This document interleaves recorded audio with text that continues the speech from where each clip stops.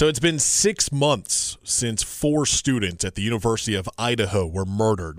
The story, all the updates since then have become a phenomenon across the world. People are doing podcasts. People are making TikTok videos. Everyone's been trying to play detective with this case. We like to bring in the experts. Joining us now on the phone line, Sierra Gillespie. She is a fellow Ball State University alum, chirp, chirp, and she works with the Law and Crime Network. Sierra, good morning. Thanks for joining us. Rob, as always, it's awesome to hear from you. Yes, we appreciate you. All right, so just a few days ago, new details emerged in the Idaho murder case. What can you tell us about the additional documents that were released? Okay, so this is important. We are narrowing in on Bryan Kohberger's next court appearance, which is set for next month. So any new details that we have right now are really getting a lot of attention.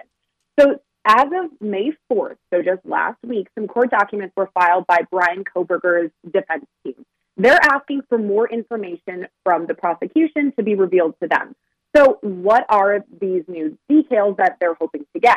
Well, it looks like it's a lot of information related to Kohberger's arrest back in Pennsylvania. So if you'll remember, Bryan Kohberger is from Pennsylvania. Mm-hmm. He was studying in Washington at the time, but when he was arrested, that was actually back home in Pennsylvania. So his prosecution team, or his defense team rather, in Idaho is looking for a lot of details from that arrest back in Pennsylvania.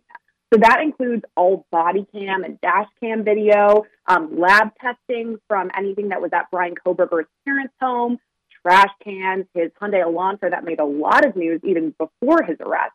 Also, they're looking for new recordings from the Moscow Police Department, just generally training records, photos, audio, and video evidence.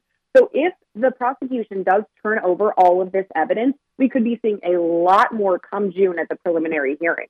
What's the significance? Why is his defense team wanting more of the documents, more of the details, more of the videos? What's the significance moving forward?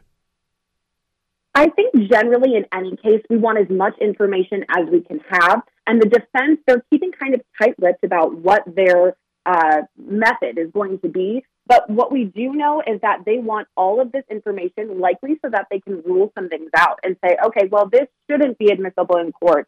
Okay, we didn't see any DNA here. They're trying to rule out Bryan Kohberger as the suspect in this case. And as they've said, they're moving forward hoping to exonerate Bryan Kohberger.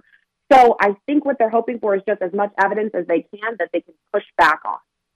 I also saw a new attorney has been assigned to Bryan Kohberger. Is that right? Is it the new attorney that's wanting all these details released? So yeah, you're correct. There is a new attorney, and this one is important because it's a capital qualified attorney. So basically, what that means is that this person has handled death penalty cases in the past, and this is a huge question mark in the Bryan Kohberger case. Is the prosecution going to go forward with the death penalty? Because the state of Idaho is well within its rights to pursue that.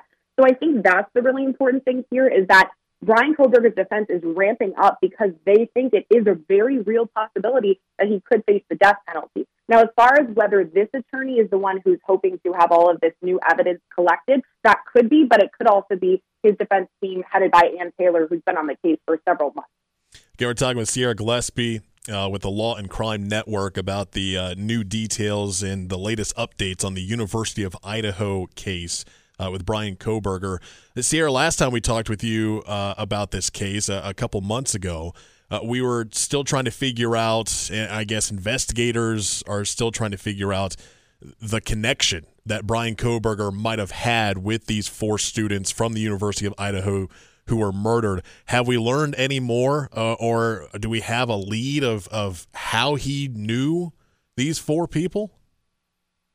I think this is the question everybody wants to know. What is the motive and what is the connection? And even in the time since we past talked, no, we still don't know. What's interesting, though, is prosecutors, defense attorneys, maybe they do know. And again, I've referenced this before, this June 26th preliminary hearing that we're going to see next month. Hopefully new details will come out then, and then we can say, for sure, Bryan Kohberger knew these people. He saw them at XYZ place, etc. So right now, we still don't know what the connection or motive may be, but are hoping to find out soon. Sierra Gillespie from Law and Crime Network, and like you said, the next step in this case is the preliminary hearing coming up in June, and we're looking forward to talking with you then as well. Of course. Thanks for having me, Rob. It's always great to talk to you.